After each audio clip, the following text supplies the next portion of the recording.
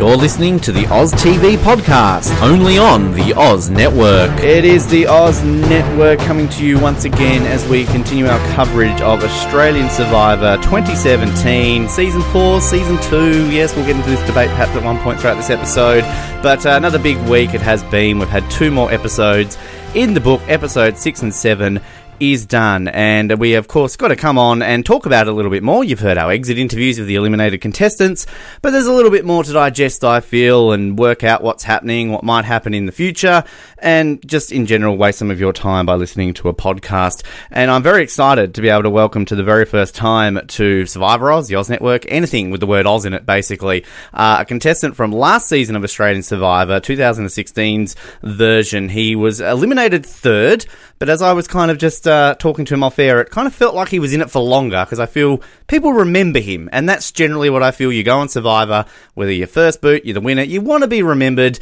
and you want to come on a podcast later on and probably talk about it. I do speak, of course, of Mr. Evan Jones. Evan, welcome to the Oz Network.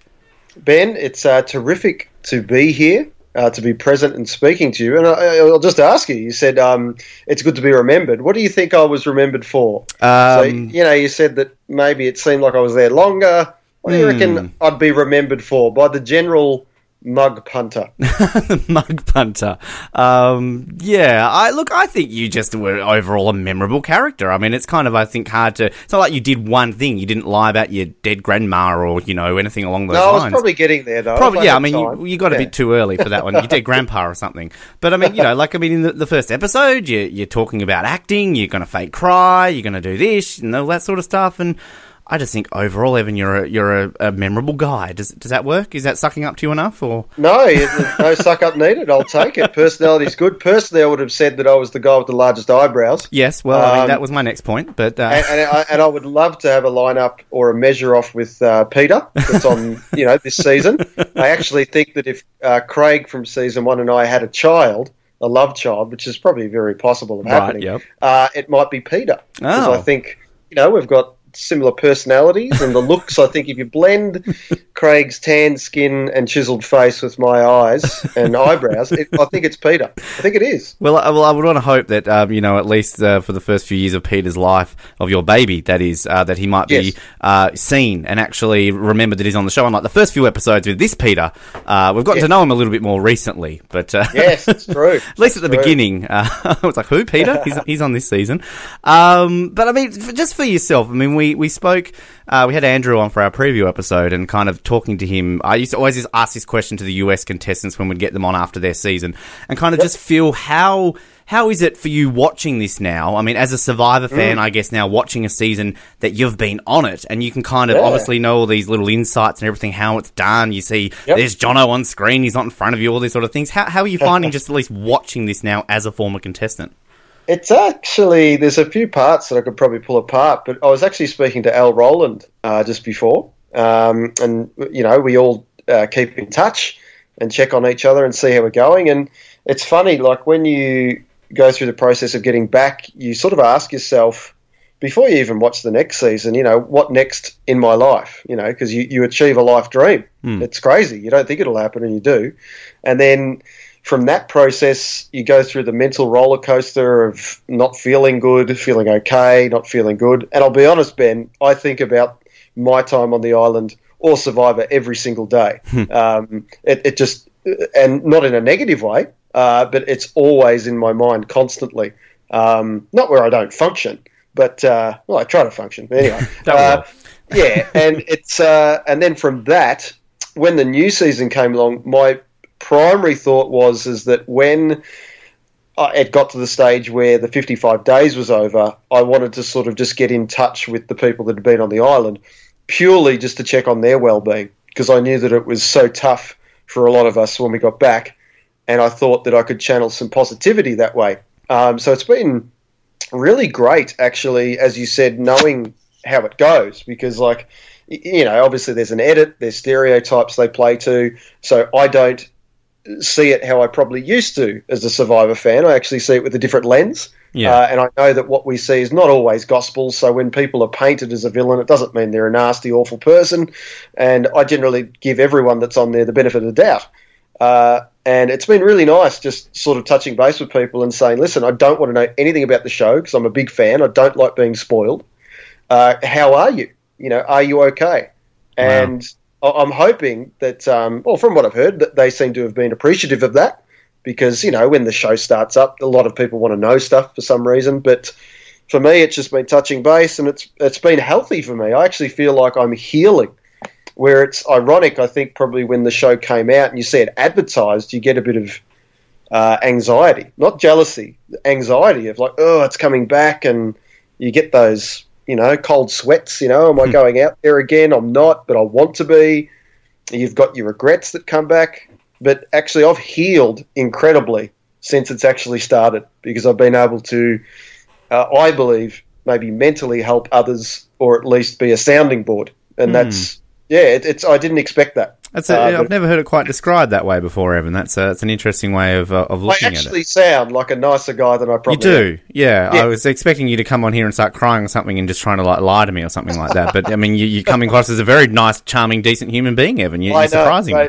Listen, that will change. Yeah, good. All right. Yeah. As the podcast goes on. I'll mention some of the characters, contestants' names in this season. You'll be like, oh, God, fucking Adette. Who is she? Like, what is she doing out there? I mean, did you get much reception from these guys? Like, the ones that you reached out to? Did many of them sort of respond back to you? Yeah, like everyone that I've sort of sent out. And I've been doing it gradually. I haven't, tried to go out and contact every single person. But, just sort of through the social media thing, you send a message out just to say, hey, welcome to the family. I hope you're okay, and if you need anything, yell out. And yeah, of course, people reply because they're all nice people, and then others at some stage might need to, talk about stuff, so they do. Others just normal chit chat, like we're just two people that aren't even talking about Survivor. And then obviously, if something happens on the show, like I sent Luke a message the other night because I'm loving him. I'm just absolutely loving him as a TV viewer. Like I sent him a message the other night just saying, I appreciate your genuine soul. And, and then he'll shoot me one back saying, mad dog or good on you, brother. So it's not like, talking or analysing the show or gossiping. It's more just like I just see it as the start of a friendship. That's what I see. And you just hope that none of them reply to you going, I'm sorry, who are you? Well, hey, it's actually nice to actually have an alliance for once. Yeah. An alliance that, lasts longer than 3 days. Yeah. So, yeah. It's nice. Yeah. And then overall, I guess, 3 weeks into this season, are you enjoying it just as a fan? Yeah, so it's actually interesting because I don't actually know what's going to happen, as opposed to, myself being on or having a fair knowledge when I was on. It is refreshing that, you can be shocked. Obviously I'm a big fan and I'm big on editing. So generally I can pick most episodes who's going just through the edit. There's some real telltale signs when someone pops up or, someone says something at the start and all that. But, I have enjoyed it. I really have, and sort of switching off. And since I've been on, and as I said before, I actually see that they are just people, and when it's not exactly the stereotype we're seeing, I'm trying to enjoy everyone for who they are and their strengths more so than their weaknesses, if that makes sense. Yeah. So when Luke burst onto the screen, my initial thought was, oh my God, how is this guy going to last? But then I thought, no, that would be the old me without having been on it. So I might just change my whole mindset. I'm like, this guy is hilarious. And then I hope what Australia sees is what they're actually seeing with Luke. Very intelligent man and a very kind and caring person. And I think he's actually quite strategic. Maybe we'll digress a bit later, but I actually think he's done a lot better than what people probably think in the general public. I definitely want to hear that side of the opinion because, my side of Luke hasn't necessarily swayed that way, but we'll no doubt find out that. I mean, I guess kind of too in watching how this is all put together and just like as you're saying with the edit, because I mean, long-term fan. I mean, look, I've never played the game yet. Season 3 winner clearly, or season 5 winner, whatever you want to call it. Yep. I'll give the name Ben a good name. They will show me. Yes. Oh, poor Benny boy. It's unfair, isn't it? How he just popped out of nowhere last episode, and I think everyone was happy. They were like, yes, we get to see him. Well, even the Australian Survivor Twitter account, actually, as soon as he had a confessional, put up, hey, everyone, meet Ben. So even Channel 10 are sort of playing along with the joke. But, I mean, it must be, I always kind of, as I was saying, like in talking to the US contestants, and just that inside knowledge, I guess, in terms of how it's edited. Because, I mean, as players, you can never know how it's going to be edited. I mean, you can have this amazing picture in your head about what you're going to be shown. Like, I'm sure Ben came home and thought, oh, I did this, I did that. Oh, they're going to show this. How fantastic was I? He's sitting around his coach and he's like couch and his parents and his friends like, Ben, were you actually out there? Did you just lie to us? Did you go off to like Vegas for like 55 days and not actually play this? Because I mean, I guess kind of you can see that, and that's what I always find fascinating about sort of ex-contestants, the season directly after they've played, because you can be a huge fan beforehand, but when you play it, again, you've got that insight. No, it's true, and I reflect, all of us reflect, and season 2 would reflect, where you go, why didn't they show that? But I personally believe is that it depends who wins. Yeah. So whoever wins, they've got to tell their narrative. And also, too, I think with Australian Survivor, because it does go for so long, 55 days is a long time, I think the stories, there's 2 stories. There's the very obvious pre-merge story, and then there's the post-merge. And I know that happens in American Survivor, but I think it's probably a little bit more obvious in the Aussie one because it's so long. So I think a lot of the characters we're seeing early, unfortunately, they might not go as long, or their stories will go away for a little bit and then they'll come back at the end. So that might bode well for Ben, or it might not. But it might depend on who the winner is. So if the winner didn't really have anything to do with Ben or suit their arc, maybe that's why. I'm not sure. There's still hope that this fellow can take it out, though. He's probably going to come down as like the greatest Survivor player in the history of Survivor. Could. Maybe the deepest voice at the moment out of everyone out there. Yeah, possibly. Voice. And the most beautiful hair. I mean, God, that hair is just incredible, is it not?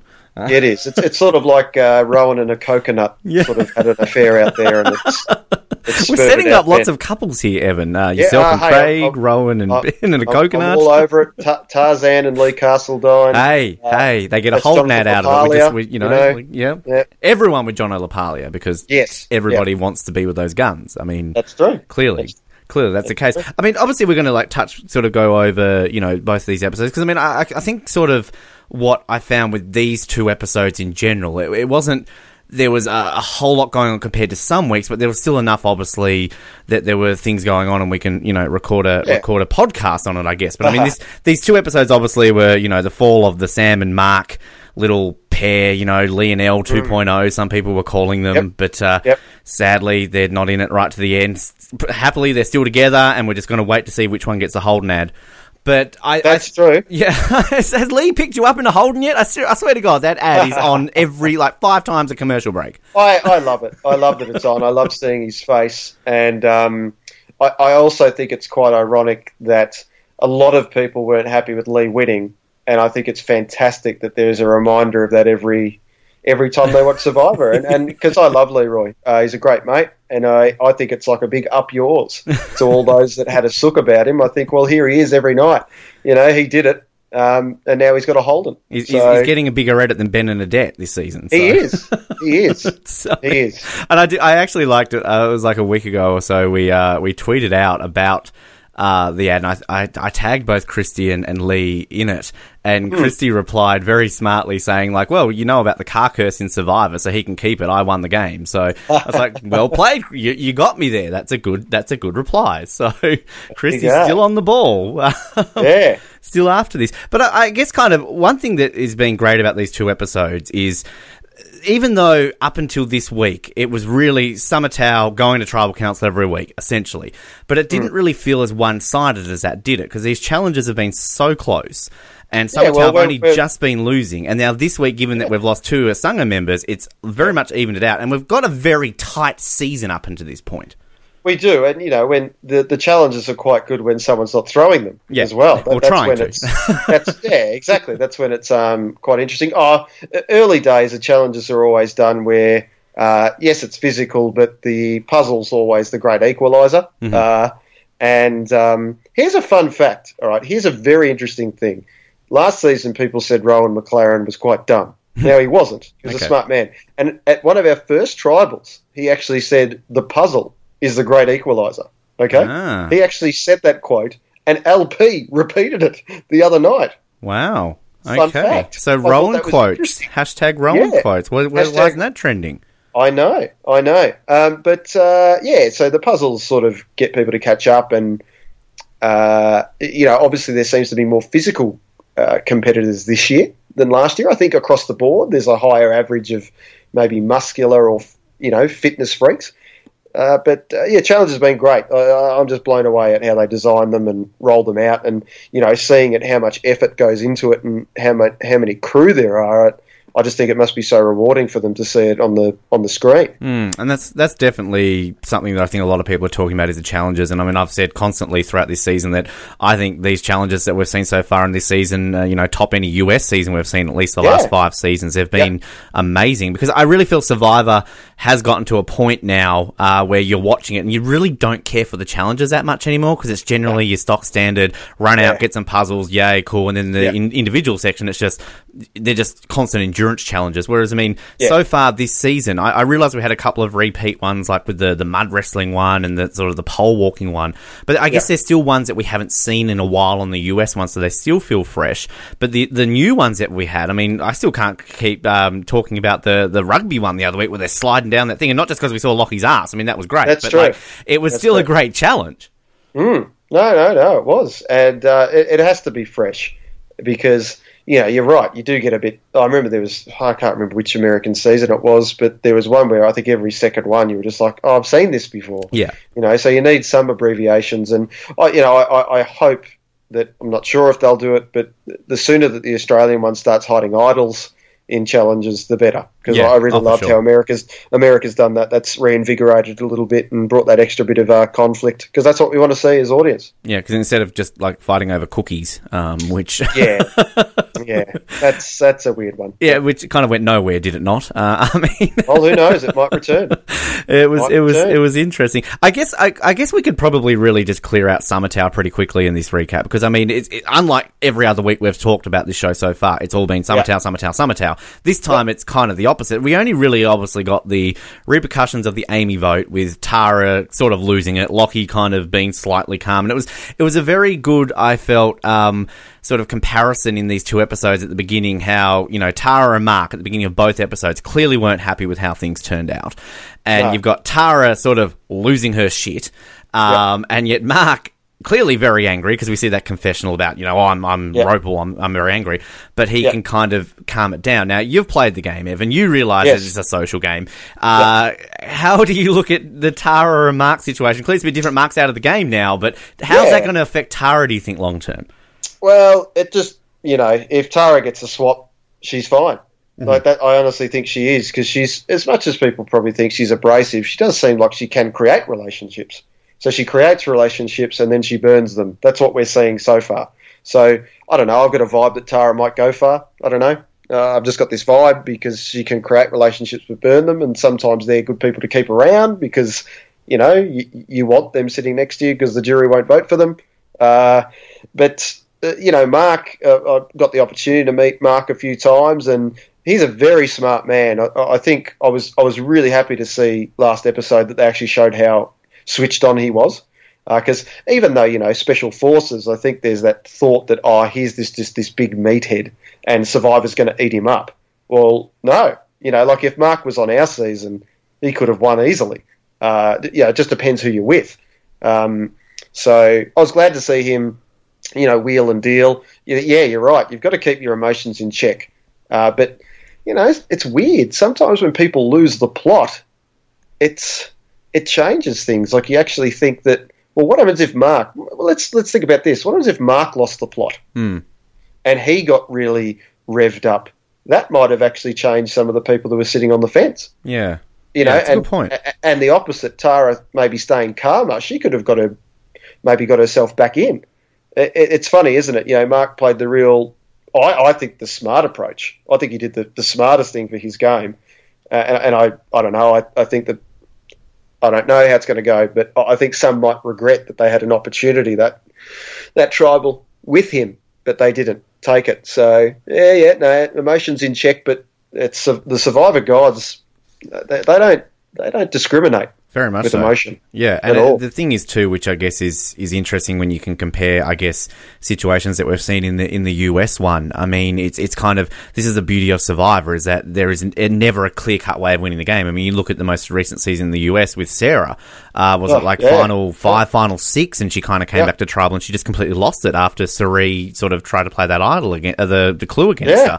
And yet she goes on to win the game. Spoiler alert if you haven't seen Game Changers. So, it's kind of interesting how that works. Yet you think of some other, versions like, Rupert yelling at Johnny Fairplay, who the hell voted for me? And just things like that. It doesn't necessarily always work. Any season Sandra's been on, she loses it. Exactly. Yeah. So, it's kind of, this is the thing where, and the thing that I find interesting about Tara, and it's kind of, she's this very polarizing player in that so many people seem to be really anti-Tara online because she can come across slightly hypocritical in the fact that she's complaining about people flipping and she's complaining about people doing this when she's kind of done the same thing. But again, this being Survivor, it's kind of hard to get to a certain point of the game where you can't kind of almost not be hypocritical, if that makes sense. And you got to believe in your convictions. And it's what's ironic is the people that believe in their convictions, whether they're right or wrong or, too emotionally reactive, they generally tend to go further.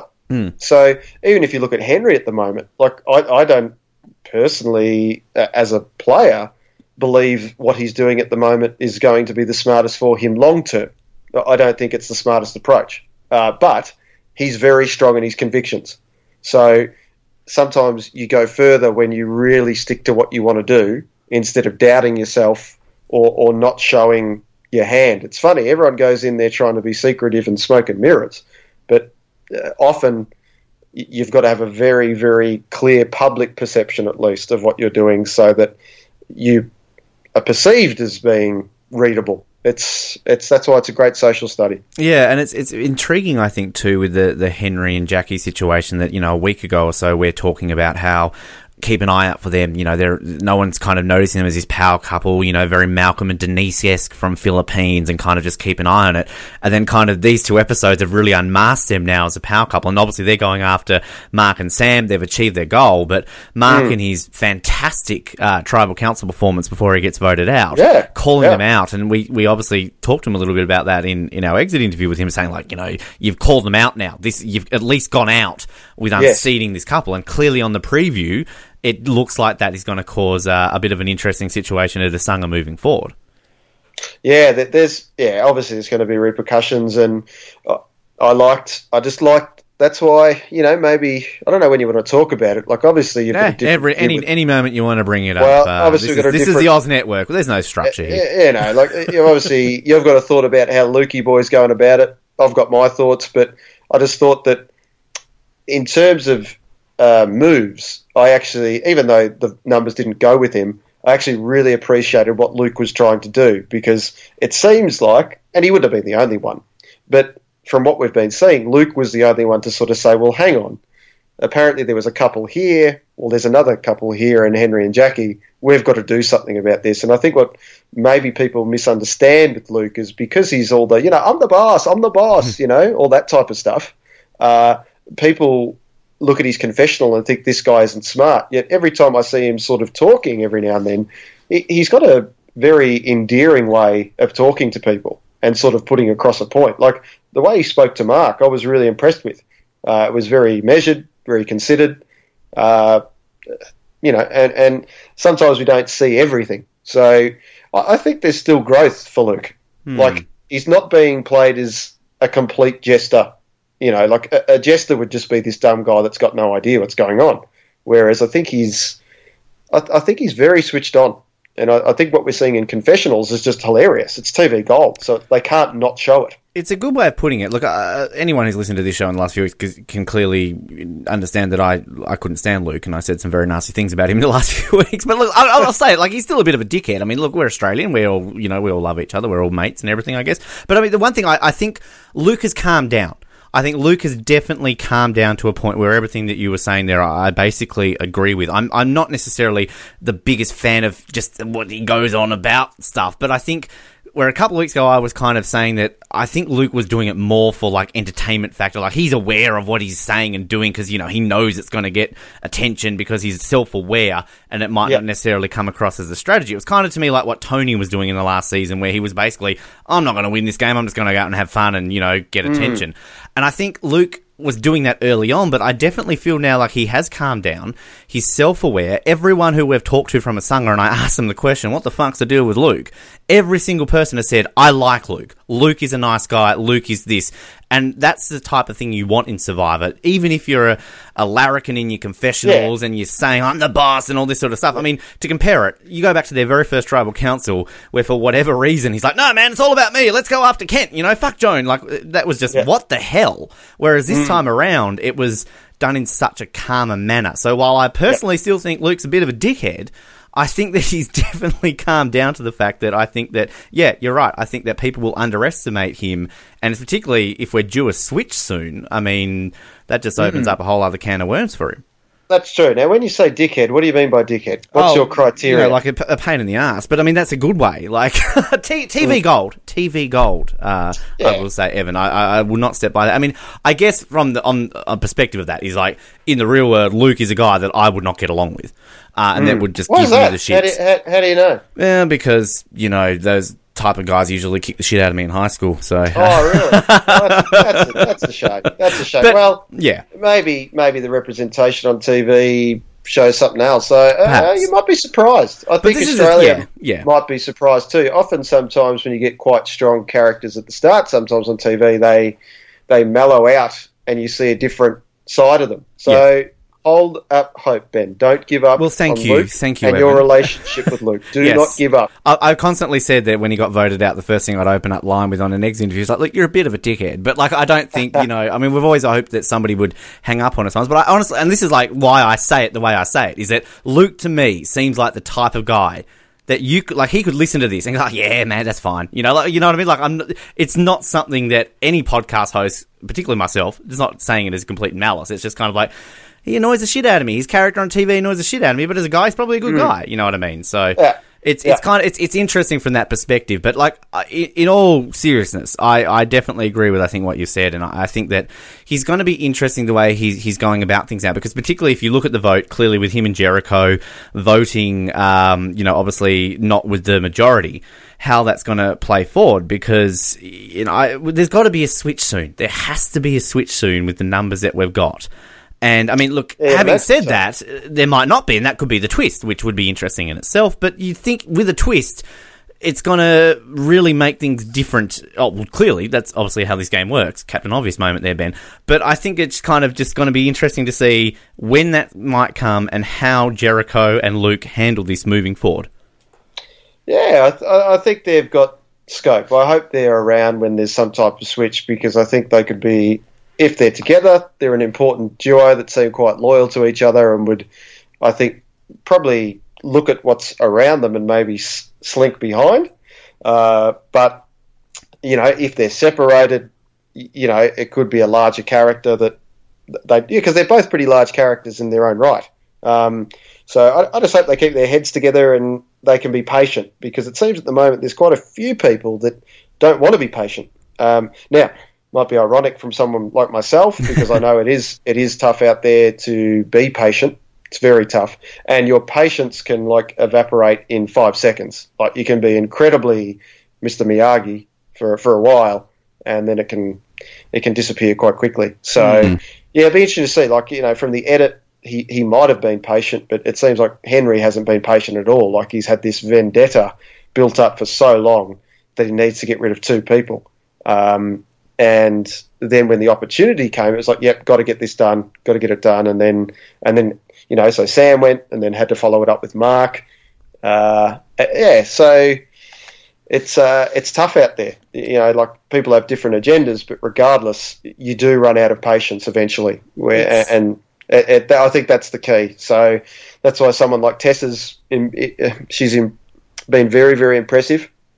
She seems like she's got incredible tolerance and resilience, because she's just been taken the hands that have been dealt with her, but not getting too far ahead of herself when it's gone her way either. Yeah, it's interesting kind of seeing it in these episodes too, when all of a sudden you'll get people saying like, it's time to play the game, or I came here to make big moves. And, it's your general Survivor tropes. You're going to have people like that. And Survivor is a game that, of course, can be won with big moves, but it's not necessarily always about that. I mean, look at Christy last season. I mean, she didn't necessarily make a big move that like someone like AK is talking about, you know what I mean? And she then got to final tribal council and was able to very strategically defend how she got there. And kind of that's, again, at the end of the day, how you needs to win Survivor. And I mean, it's interesting looking at some of these players, and you were mentioning before about, you've always been sort of able to read the edit. And I guess that's what we do on podcasts and fans will do. We attempt our best to read the edit. And I think two ones that I'm looking out on right now, kind of base if we're going to try and be strategic and, analyse the edit. Jackie was always one that I was keeping an eye on. And I think, obviously it's going to be dependent on how this plays out with her and Henry. She's obviously being a bit of a target coming after her. But, something like the Monopoly quote that we got, which, everybody was buzzing about that Monopoly quote. It was trending on Twitter and it was crazy. And then the other person that I was really looking at, and it's interesting to say this name because I'm a fan of her, and we haven't seen too much of her, but when we do, we get a bit of substance with her, and that's Ziggy. And there was one of, I can't remember if it was in the first or second episode this week, we got that whole little section where she was in the water and she was kind of talking a little bit about strategy. It just kind of seemed misplaced. It didn't really need to be there because we weren't seeing too much of Summertown. But it's those little moments that just kind of, you're thinking to yourself, well, she's going to go far, or she's going to play a part in this at some point, because why are we seeing that? So I don't know, in terms of Jackie and Ziggy, what you're seeing with those two, but that was just two observations that I made. I think, obviously Ziggy's got probably an advantage with her past sporting career compared to others. But she seems very switched on. And once again, she seems like a patient person, patient because we haven't seen her. But then when we have seen her, it seems like she's been waiting. Jackie, it's interesting. The first time Jackie, I think, spoke in the confessional, it was sort of, you got that villain undertone, or you got that tone that maybe she won't be liked by everyone. So, personally, I can't see Jackie winning from the edit. I'm not saying that she can't from the game, but the edit's telling me that she might go far. But I think for far. Might not win. The one bit that I found interesting, though, was in speaking to Sam yesterday and even Mark this morning, that they... I don't know, again, if this was just their viewpoint because they weren't aligned with her and they kind of helped to vote her out, but Sam was kind of not that high on how Jackie was playing, and she basically said the edit was being very kind to her in terms of showing what was happening. And this, I don't know if you watched Survivor New Zealand. I did. You did. Here's a comparison for you. Jackie and Barb. Yeah, it's interesting. And I'm not just saying that because they're older females. I can kind of see Jackie as someone similar to how Barb will end up. Barb said it how it was. Yeah. And she was very matter of fact. And maybe the difference is I never saw Barb as having too much power, whereas I think Jackie already looks like someone that can have power and be fairly aware of it. I was interested that her and Henry, their little exchange with finding the idol, it seemed like she was pretty happy for him to have it, like she didn't scramble for it or fight. And I thought that showed quite good insight. I think some people have said, she was a bit weak there, like she just let him grab it. But do you want to fight? Or do you want to make the other person think that you're very solid? Yeah, I got Phoebe Rohan shaves there straight away, but clearly we're not seeing kind of similar how like it happened with those two. So that's it's a very good point actually, that she kind of just like, hey, and that's something that hasn't been brought up again. And like I was thinking, would she play the idol or something along those lines, given that her name was sort of being whispered out there. But again, that's something that people on Asung are unaware that they've got it. So that's obviously something that you've got to factor into what will happen with these two, I guess, moving forward. Yeah, no, it's true. So it'll be, very interesting to see what's coming up. Yeah, very for sure. It's going to shake up, surely. Now, we're going to get to some of these listener questions in a sec, Evan, because we've got some very interesting ones here. But, I sort of mentioned to you off air about our rating system. And again, we lump things together again. We're kind of all over the shop. This is the Oz Network. This is what we generally do. But before I get to the ratings, just, again, a couple of the other ones that we just maybe haven't mentioned that I guess are probably worth a little bit of a mention. Lockie, obviously everybody loves Lockie. Lockie is just demigod amongst men. But I actually like Lockie. But I don't know if that came across as incredibly sarcastic.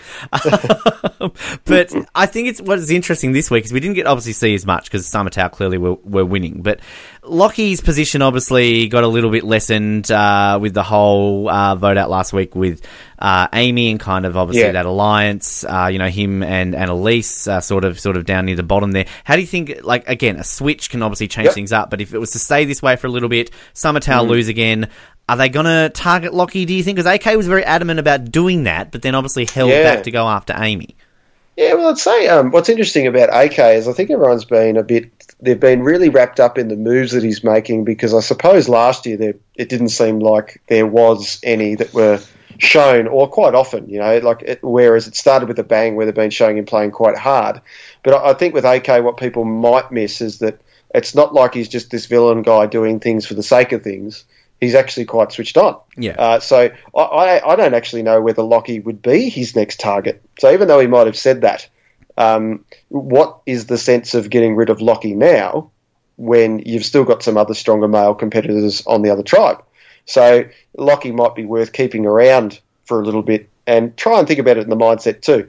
If they did go to a merge, it seems the way people are playing, and when they get back to the mats, they can see the threats are going. So perhaps, maybe in AK's mind and others, they might think, well, if we keep him and we do go to a merge, that's another target for someone else to take out. Because if Henry's getting rid of a mark, and heads will turn when that happens, the next one I would imagine, AK and crew might think, geez, if we keep Lockie around, surely he won't last if he's with Henry. So there's all different thoughts there. So I'd be more worried about the Annalise types. Yeah. Because what can she bring to AK and his crew at the moment? For sure. And I'm pretty sure Annalise from memory was my winner's pick. I know I got my winner's pick very early out, and there was an ace. I think it's Annalise. I like her too, yeah. I liked her instantly when she compared Lockie to a mountain. I just thought that was really accurate. So, and Lockie caught a shark the other day. And do you call it a shark? I mean, that was more of like a miniature fish, was it not? I'm calling it a shark because on my last day, I almost caught a shark. Oh. So if that's a shark, I'm going to say that that was the same as the shark I was after. Now, that's something I want to see. I mean, Lockie, you expect to catch a shark. Yeah, you probably not. So no, and that's, we're all got stereotypes too. They're never going to show a type like me doing a lot of work around camp like I did, or trying to light fires, because that doesn't suit the story or my stereotype. But I caught a crab. I caught a crab and a lizard when I was out there. But, that's how it goes. Lockie getting the shark, that was exciting. Yeah, well, I mean, instant Tom Westman characteristics there, was it not? So clearly Lockie's going to win based on that. But I mean, that was pretty epic. And I love the fact that when they get to the next challenge, it's like, caught a shark. It's like, I mean, as if you're not going to brag about that. Come on. Well, there was an interesting, sort of motive-wise, Lockie gets the shark, yeah? Mm-hmm. And then I picked up AK's facial expression when he was looking at him getting the shark. Of course, he wasn't happy because, you don't want to see Lockie succeeding from where AK's position is. And is that a little bit of foreboding that Lockie's eventually going to take down the shark at some stage? Maybe. Who knows? Well, it's interesting. We used to take note of that when we used to do some of our commentaries of the old US seasons, and there'd be a random sort of quick little cut to a snake before or a funnel web spider or something. Yeah. Just the subtle little editing. So that's a good pick up there, Evan. I'd be interested to see how that plays out. So yeah. Keeping in mind, I'm being incredibly honest. When I was on Survivor, I lied all the time. Yeah. But with podcasts, I don't lie. Well, when I say that I absolutely have no idea how this season's going to play out, I mean that. I've got absolutely no idea. Well, I like, this is a legitimate question because I don't even know. Are there actually spoilers out there for this season? I haven't seen any on the internet, but I mean, no, but I imagine what would happen is if, some people like talking to current contestants, and all it takes is a few loose lips, and some people try to connect dots, and then if they tell someone else or they speak to a friend, sometimes word of mouth gets out. I don't know. I don't think on any large scale there would be. Yeah, I haven't seen it. I mean, the one thing that I found interesting in Game Changers that I'm the same as you, don't like spoilers, but when I was in the US and I was actually staying with one of the former contestants, and I wasn't podcasting at the time, I'd taken a little bit of a break, and she said to me, "Do you want to know spoilers for next season?" I'm like, "Yeah, whatever. I'm not podcasting about it. I don't care." So like, I was actually told basically how it all turned out. I started podcasting again, so I knew the final three. I knew Sarah won, and of course every week I'm like, "How about Sarah? What do you think she'll do?" I'm just like trying to. I think I did well, actually, to be honest. But hands up, I'll admit I knew what happened last season, like at the beginning. So, but this time, I don't know anything. So no, that's good. Just before I get to these listener questions, Evan, I'll just get you quickly to rate these 2 episodes. So, as I kind of mentioned to you off air, it is our rating system is buy it. You loved the episode. Rent it. You're like, it was okay. I'd rent it. Blockbuster Video. That's still a thing in some places. And bin it. Hated it. Was shit. Never want to see it again. So we'll start off with Sunday's episode 6 of the entire season. What were your overall take on it? Did you buy it? Would you rent it? Or would you bin it? I would probably, with that one, rent it. Yeah, because I wouldn't mind watching it again. There was things in it. It wasn't the most amazing episode, but there was enough in there that might tell a story later on. So I would like to watch it again. Yes. Yeah, I'm with you. I'm renting it as well. I think kind of what we've seen from that first week, bought all 3. I thought they were epic, and I kind of think like the last ones we've had. By renting it, similar like you said, you'd want to see it again, but it's not necessarily up there in terms of the most memorable of all time of Survivor. So I'm with you there on the Sunday. I'm renting it. What about Monday's episode? What would you do with that one? Well, Monday's, not that it was the most amazing episode, but I would buy it. And I'd buy it for the following reasons. 1, so I could keep seeing Mark's amazing leather jacket. 2 would be because I actually think it's one that people will come back to and see many people's games going wrong from that vote out. I think it'll be one where people look back on and go, geez, it didn't turn out too well after that one. That is a good way of looking at it. I like that. I'm still going to rent it, but you nearly swayed me there. I love Mark's Tribal Council. Like, I was watching that going, God, if I was on the jury, I'm voting for him right now. Like, that was epic. The ownership. I said to him in the exit interview, I'm like, you need to get into like law or public debating or something, because that is amazing. But I was laughing with him. He's a Star Wars fan, so it was some full-on Jedi mind tricks were going on there. There you go. Didn't know the Star Wars section there. All right. Yeah. Wow. Yep. Okay, well, I'm going to rent that one too, but interesting to say the least. Now, listener questions, as always, every week. If you've got listener questions for our guests, just stay tuned to our social media. You'll see who we've got, and you too can ask questions to our guests. Now, a few here, as always, some of these do get answered throughout the episode, but our first one here from Jean. Thanks, Jean, for your question. She says, I am so convinced Adette's lack of screen time is due to her getting the L treatment. If you noticed, her 5 seconds of screen time on Sunday's episode saw her swearing in the reward challenge. Looks like she has a potty mouth and half her confessions are not likely to be seen. But do you guys think the lack of Adette and Ben in general has to do with them going far? That the people we're seeing so much on screen for 7 episodes, meaning some will not last that long? We kind of did touch on that, but I guess all jokes aside about Invisible Adette and Ben, anything really else to add on kind of what we've already talked about with those two? I suppose all I would say is that there have been some really big personalities so far, and they've got to sell those stories. Like, you've got to get everything you can out of Tarzan before he goes. Oh, poor Tarzan. They had to get everything they could out of the first few boots, like Joan and Adam. Like, they have to tell that story, and if you're not on that tribe that's losing, you don't see the other people. So I would say that, like someone like Peter, we're not seeing a lot of either, but we will continue to see them as it pops up. Like, if they're not involved in a move, there's no point to show them. But that doesn't mean that they won't pop up later. True. And it's it is interesting. Like, Elle, we all scratch our heads why they didn't show more of her. Like, her social game was incredible. But she would swear like a sailor. So perhaps, maybe that didn't come up, and like a few of us did. But I don't know. And some people, and I'm not saying this is the case with Odette and Ben because we haven't seen everything, but some people potentially don't pop on screen. Like in auditions they do, but maybe they don't. Or it might have someone like Jared. Like, Jared is a beautiful human being, but maybe he's too calm and measured in what he says at the moment. So maybe later we'll see more of him. Yeah, and there were definitely large portions of your season where Christy was just never shown. I feel in that whole middle section, we barely even saw her. And that's I go back to the thing of, people not making moves or doing anything. Yeah. So there's no reason to show that person if they're not doing anything, or they're not a part of any discussions or making any moves. So that's why with Odette and Ben, doesn't mean that they can't win or go very far, but maybe at the moment they're not doing too much. The one that I think is getting more invisible now, because at least when somebody's invisible, people are talking about, hey, they're so invisible. So you kind of know that they're there, and you're noticing, like, as soon as Ben had that confessional, everyone's like, Ben's talking! So you knew.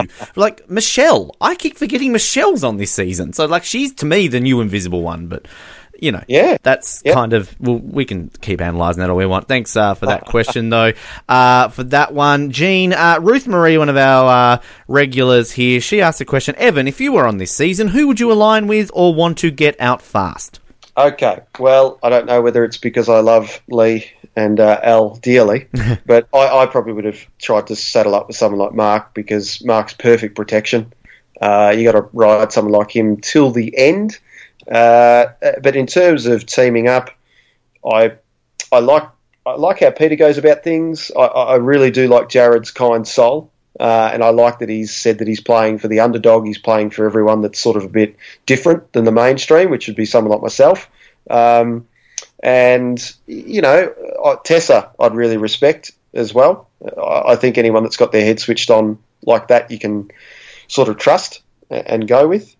I generally gravitate to people that I deem as genuine characters in the outside world, and it can be very tough to figure that out when you're out there, because you're never fully sure what you're going to get with that. So, but there's already, so geez, playing with Luke, it'd be fun, But yeah, I think Mark would have been someone I would have tried to align with at the start, just because he is a strong bloke, he is very switched on, and I feel sorry for him and Sam, because this whole power couple thing's rubbish. It needs to be redefined.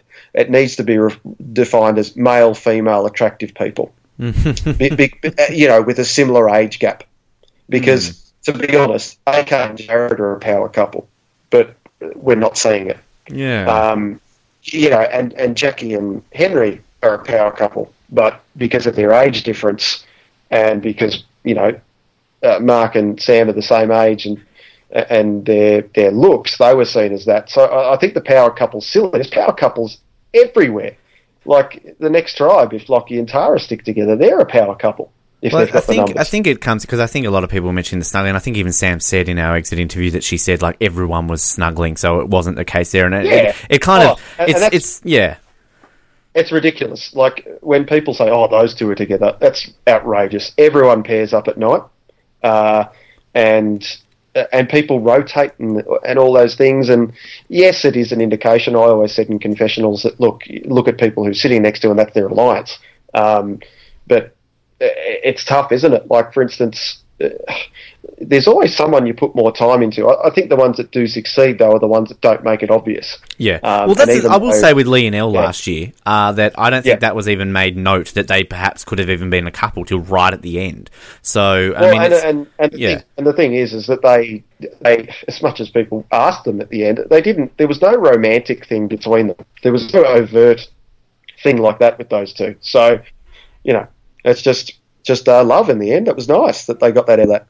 Yeah, and obviously we know Mark and Sam are together outside of the game, but I mean, that's just for us trashy podcasts and, gossip websites ask them afterwards. So that's just generally what happens. Thanks, Ruth Marie, for your question. Now, similar kind of you were touching on terms of like who you sit with and just things like that. And Mitch asks a two-part question here. The first part says, Evan, you were hilarious in your short time on the show. He says, wish you and Des lasted longer from your tribe. He then says, who from your tribe were you most closest to in the game and now outside of it a year later? Oh, wow, that's a tough one. I'd probably say closest with Lee. I connected with him probably in the first 10 seconds. I was fortunate enough to sit next to him on our truck leading in, and actually I was sitting on the same side as Phoebe and Elle, and that was the side that had the most impact on my game. And they're probably the ones I'm the most closest to out of all of that from the tribe, actually outside, which is, Phoebe was my demise, but I'm very close with her outside. We keep in touch with each other's mental well-being and how we're going in each other's lives, and she's recently moved to Melbourne, which has been great. But Lee and Elle, I'm sending them videos at least once a week. I'm just, driving to work, send them a video, have a bit of a laugh, and likewise they're sending me texts and things like that. So in a Holden, of course. Yes, in a Holden. We need to mention the Holden. Holden, Australia's great car. Holden, and it's being filmed by Drone It, by Yes. Lee. He's Drone It little business. And Belle of the Ashes for Elle. They're filming that at the moment, which is trying to empower young women. But yeah, I'd say Lee's the one that I connected with closest out there, and I've got a lot of love and respect for him, and I'm fiercely protective of that man because he's a terrific person, and I've got a lot of time for Al as well. So those three are probably the ones that I'm closest with, but I really do have time for all of them in my heart. It's Aganoans for life. Fantastic. Good to hear. Now, Mitch also adds, he listened to Des last week on Know It Oz, and he says, did Des buy you new socks, and have you caught up with the legendary Des? Desi and I, we speak every now and then, and in particular when early days when I sort of resurfaced to talk to people, we had quite a few chats. I haven't get to see Des again just because geographically where we are, but I can't wait to see him again. He's a fantastic man too, and I look forward to the socks. I do. Yes. It was very funny. It was very funny. We're set to get him on in a couple of weeks, so I'll be sure to bring that up with him when he's in for a show. I love that man. I've talked to him a few times on Facebook and never had the chance to chat to him more than that. But yeah, definitely love me some Des. Now Julian Groneberg, of course, former Oslet, was on the show a couple of weeks ago doing our recap. He asked a question: why did you not tell your tribe that you were a drama teacher? And he kind of adds a side note with that. Do you think Henry made a monkey out of himself by telling a porky about being a yoga teacher? Okay, well, good question. I'll try and be quick with it because I've probably answered it before and people might have heard it before. But there's two reasons. One, because I love Tony Vlachos and I saw it as a bit of a homage to, make up a profession. Second thing is I'm a very analytical person, and I know people don't rate drama teachers. I know that they're failed waiters. But I've got a sense of humour. I know that. I don't think I'm a Logie winner. Hell, who would want to be a Logie winner? I saw it as that it was a few ways. One, to keep my mind active, that I was sort of lying about something, so I was always switched on about what persona I was showing. And two, if someone said to me out there that they taught other people how to act, regardless of what level, I would find that threatening because I wouldn't be able to trust them because I'd be like, you know how to act. So if lovable, Sammy Webb, mate, Chip, he's an actor. If Sammy came out and said that he was an actor, I wouldn't trust him, even though he is a pretty genuine, down-to-earth bloke. It's the same as someone said they were a police officer. If someone said they were a paramedic, I'd go, well, they're good under pressure. But I'd probably see them as a very loyal and trustworthy person. So your profession says something. I probably analysed it too much. I do like what Henry went in there with the yoga idea. That was something I thought about, maybe not yoga, but I think that's a good idea to create a persona that you're not a threat. I went in there to be a joker. I know I'm naturally funny, but I would often make jokes with Jonathan LaPaglia because I wanted people to see me as not a threat. And that, he's just a laugh. I wanted people to see me a bit like Luke, maybe not as overt as Luke, but that I wasn't a threat. But unfortunately for me, my wit was too quick, and Phoebe and others saw that as a form of intelligence, and that I was very switched on. So it can go against you. But no, good on Henry. Good luck to him. Good luck with that. Interesting. See, I'd have no trouble saying that I'm a podcast host because basically you're a failed radio host. Clearly, you're only on Survivor to get yourself a radio show. And I'm like, yep, guilty. So they know I wouldn't really want to win the game anywhere I finish as long as somebody, like Tamworth will pick me up as a radio. So I don't know. Anyway, Ruben Johnson, who do you think is an underrated player from your season? Apart from yourself, of course, no sucker. No, that's very nice. I think an underrated player. Good question. I'm scanning through and I'm thinking back. I still think Craig was an underrated player. Yeah, I think I still think he gets an edit like, he's just a friendly, lovely guy, and he was unlucky because of the idol out. I don't think people actually talk about how smart he was and how much control he had. It was brilliant watching him, the subtlety of his game, and he would have absolutely torn it to shreds if he made it to the merge. He would have been a big target, but he could have done so much damage. Mm-hmm. So I think he was very, very underrated. I would agree with that. I mean, I love Craig. Craig was awesome. Everything about him. And I definitely, that underrated gameplay for sure. And I was mentioning to you off air, had the fact that I kind of just recently watched your season and I'd seen Craig's edit before, but second time around with him again, just the subtleties of what he was doing. I definitely think he could have done some damage. Yeah, no, absolutely. Beautiful. Absolutely. Thanks, Ruben. Now, a couple here to end it now. Our dear old friend, and again, legitimate person, not me making this up. People don't believe me, but this is legitimate. We have someone who messages in every week called Granny Survivor. Now, like everyone's grandma, she waffles on a little bit, but we will see here. Hello, dears. Oh, how wonderful was it to hear from Ben and Adette. Oh, I knew Adette is a cracker. Did you guys notice she was swearing last episode in a challenge? She's killing those challenges. I can't wait to see more of her. Now, with Ben and Adette finally getting screen time and confessionals, dears, I am convinced that half the big characters we have seen are going to go home soon. Henry, Luke, Tara, a.k.a. Lockie. I am so not sure about these 5 making mergers. Obviously touched on that. For Evan, love watching you on last year's show. I really loved you and Des the most, and was shattered you 2 guys left.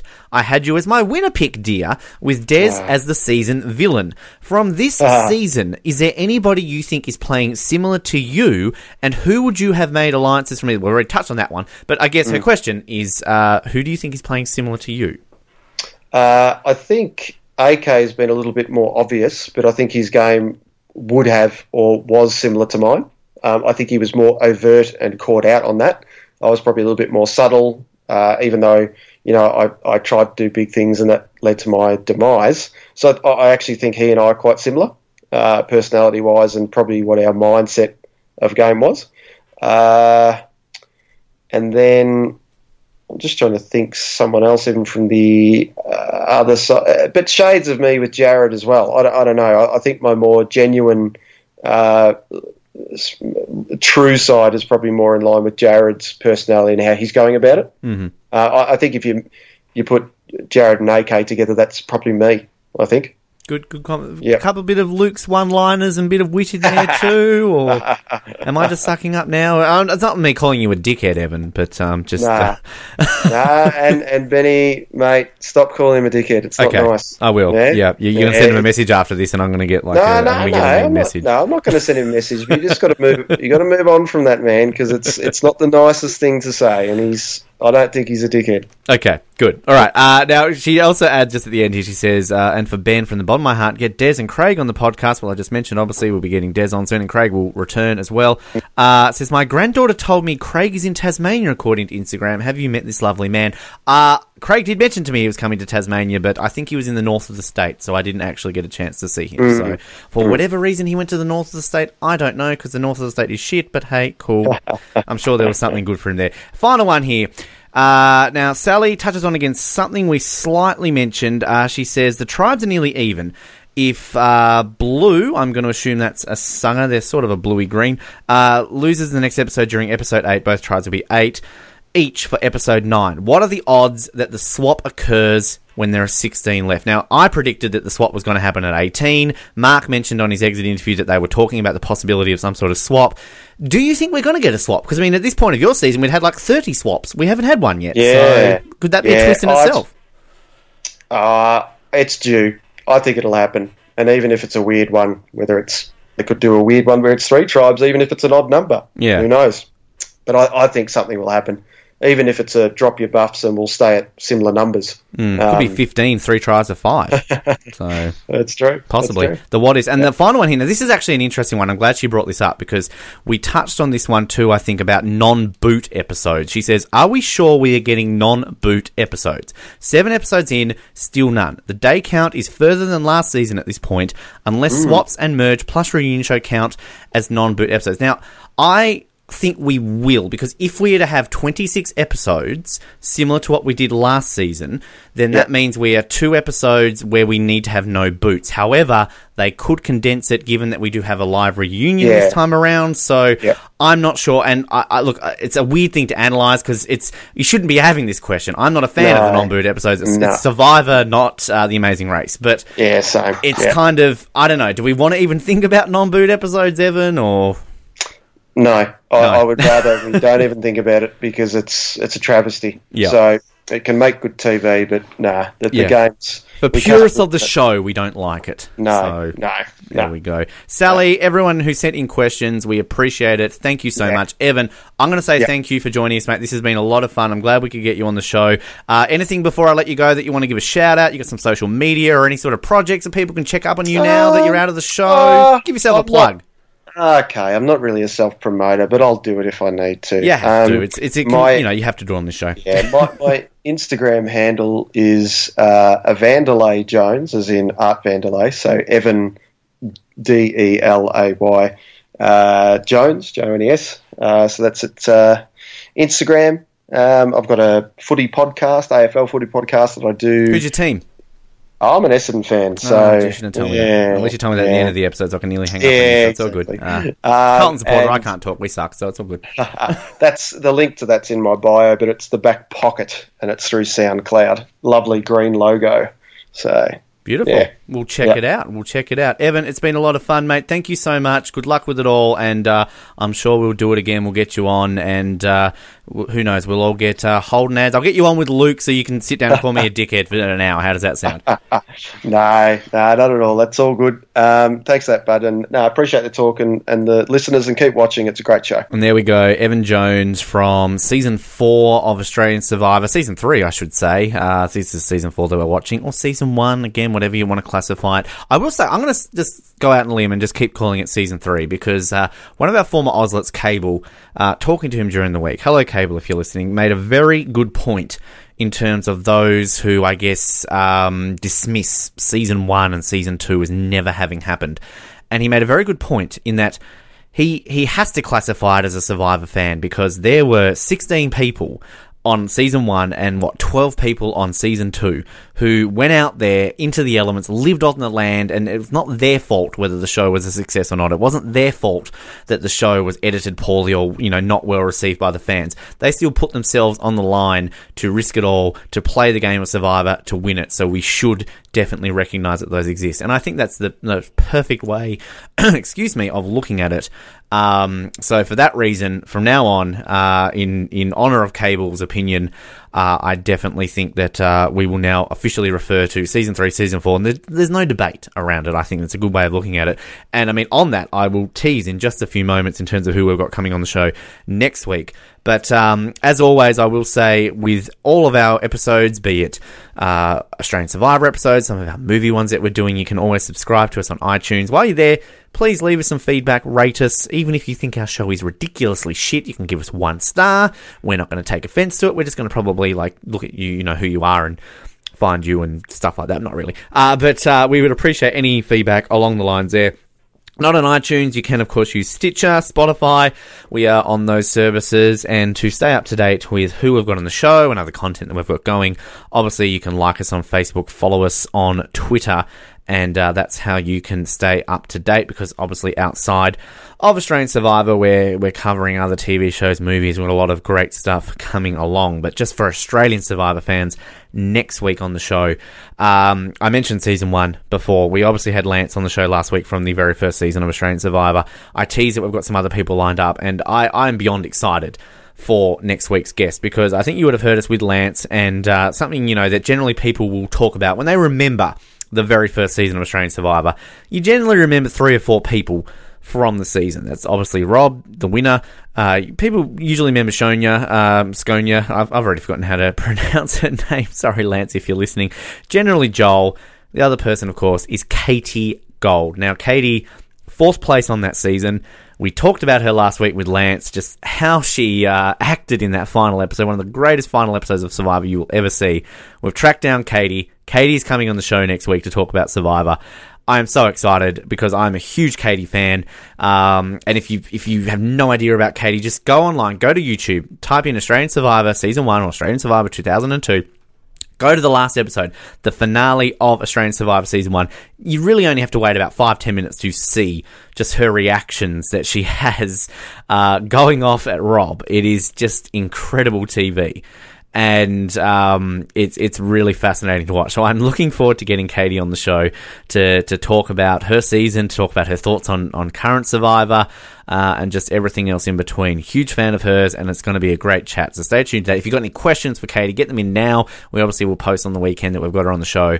So be sure to stay up to date with that. Exit interviews, of course, will happen every time there's an elimination on Australian Survivor, given that we just talked to Evan, of course, about the possibilities of non-elimination episodes. If there are non-elimination episodes, clearly we won't have exit interviews the next day, but just stay tuned. You're obviously aware there's an exit interview. If somebody gets voted out, it's pretty simple. If you've got any questions for those booted out contestants, you can, of course, always shoot them through to us, and we will put them to them. We generally put one to them, but we still choose the best one out of them to put there. We appreciate all your support, everybody who listens to us, who's commented, messaged us, tweeted us, retweeted us, anything along those lines. It's great. It's great that we can continue to do this. I keep mentioning, I think, in sort of our exit interviews and some other ones, that we are the longest current running podcast in Australia that covers Survivor, and I think that is still the case. Obviously, we're under a different name to what we used to be, but we've been going strong since 2011. We're approaching our 6th year doing this of continuous coverage. So, we appreciate any long-term listeners who've been there since day one, and for those who have discovered us along the way, we welcome you aboard on the ride, because we realise there's literally about 738 Australian Survivor podcasts out there now. About 617 of them have the word Oz in them now, and we're probably about the 616th most popular out of those. So we'll take it. But we obviously, from the bottom of our heart, thank you for everybody who tunes in on a regular basis, or just discovered this one and thought, hey, cool, I like Evan, but I hate that guy Ben. Thanks for at least sticking to this point of the show, even though Evan left about 5 minutes ago. But yeah, stay tuned to the Oz Network. As I said, we've got some great other shows that we're doing. Our Third Watch and Nip Tuck ones are happening every single week. We have our Day of the Dead recap coming for you on Thursday. We've been obviously looking back at the life of George Romero since he sadly lost, and now our Living Dead trilogy that we conclude with Day of the Dead. Colin and I do that one. And we've got some very exciting movies coming up for you movie fans in terms of our coverage for the remainder of the year. When it comes to September, we're doing a special anniversary month. So we're basically looking at 4 films that are celebrating various anniversaries. So we've got 2 films celebrating their 20th anniversary in Titanic and Face Off. We're doing a 25th anniversary for White Men Can't Jump, and a 30th anniversary for Dirty Dancing. That's right. Colin and myself are doing 2 chick flicks in Titanic and Dirty Dancing. Look forward to our opinions on that. And in the lead up to the Justice League movie, we'll be looking at some of the DC comic book films. We're not going to tell you which ones we're going to be doing, but stay tuned for that. And then, of course, the big one this year is, of course, Star Wars Episode 8, The Last Jedi. And in the lead up to Star Wars Episode 8, The Last Jedi being released, we'll be doing a special Star Wars month, and not necessarily the ones that you may be thinking that we'll be covering. So stay tuned for that. Lots coming on the Oz Network. We're busy people here, and we love bringing you this content. And once again, I'm going to keep sucking up to you, because you're the guys and girls who basically make this show possible, because you listen. If we put this up every week and so we're getting 0 listeners, we wouldn't do it. Mind you, we probably would, at least me, because we've got no other life. But thank you so much for listening. We really, really do appreciate it. Once again to Evan, thank you so much for his time. Thank you everybody tuning into the Oz Network. We'll be back next week to continue our coverage of Australian Survivor Season 4. Until then, my name's been Ben. Thank you for your company, and good night. Thank you for listening to the Oz Network. Don't forget to subscribe to get new episodes delivered to your speakers every week. For more information, hit us up at theoznetwork.net.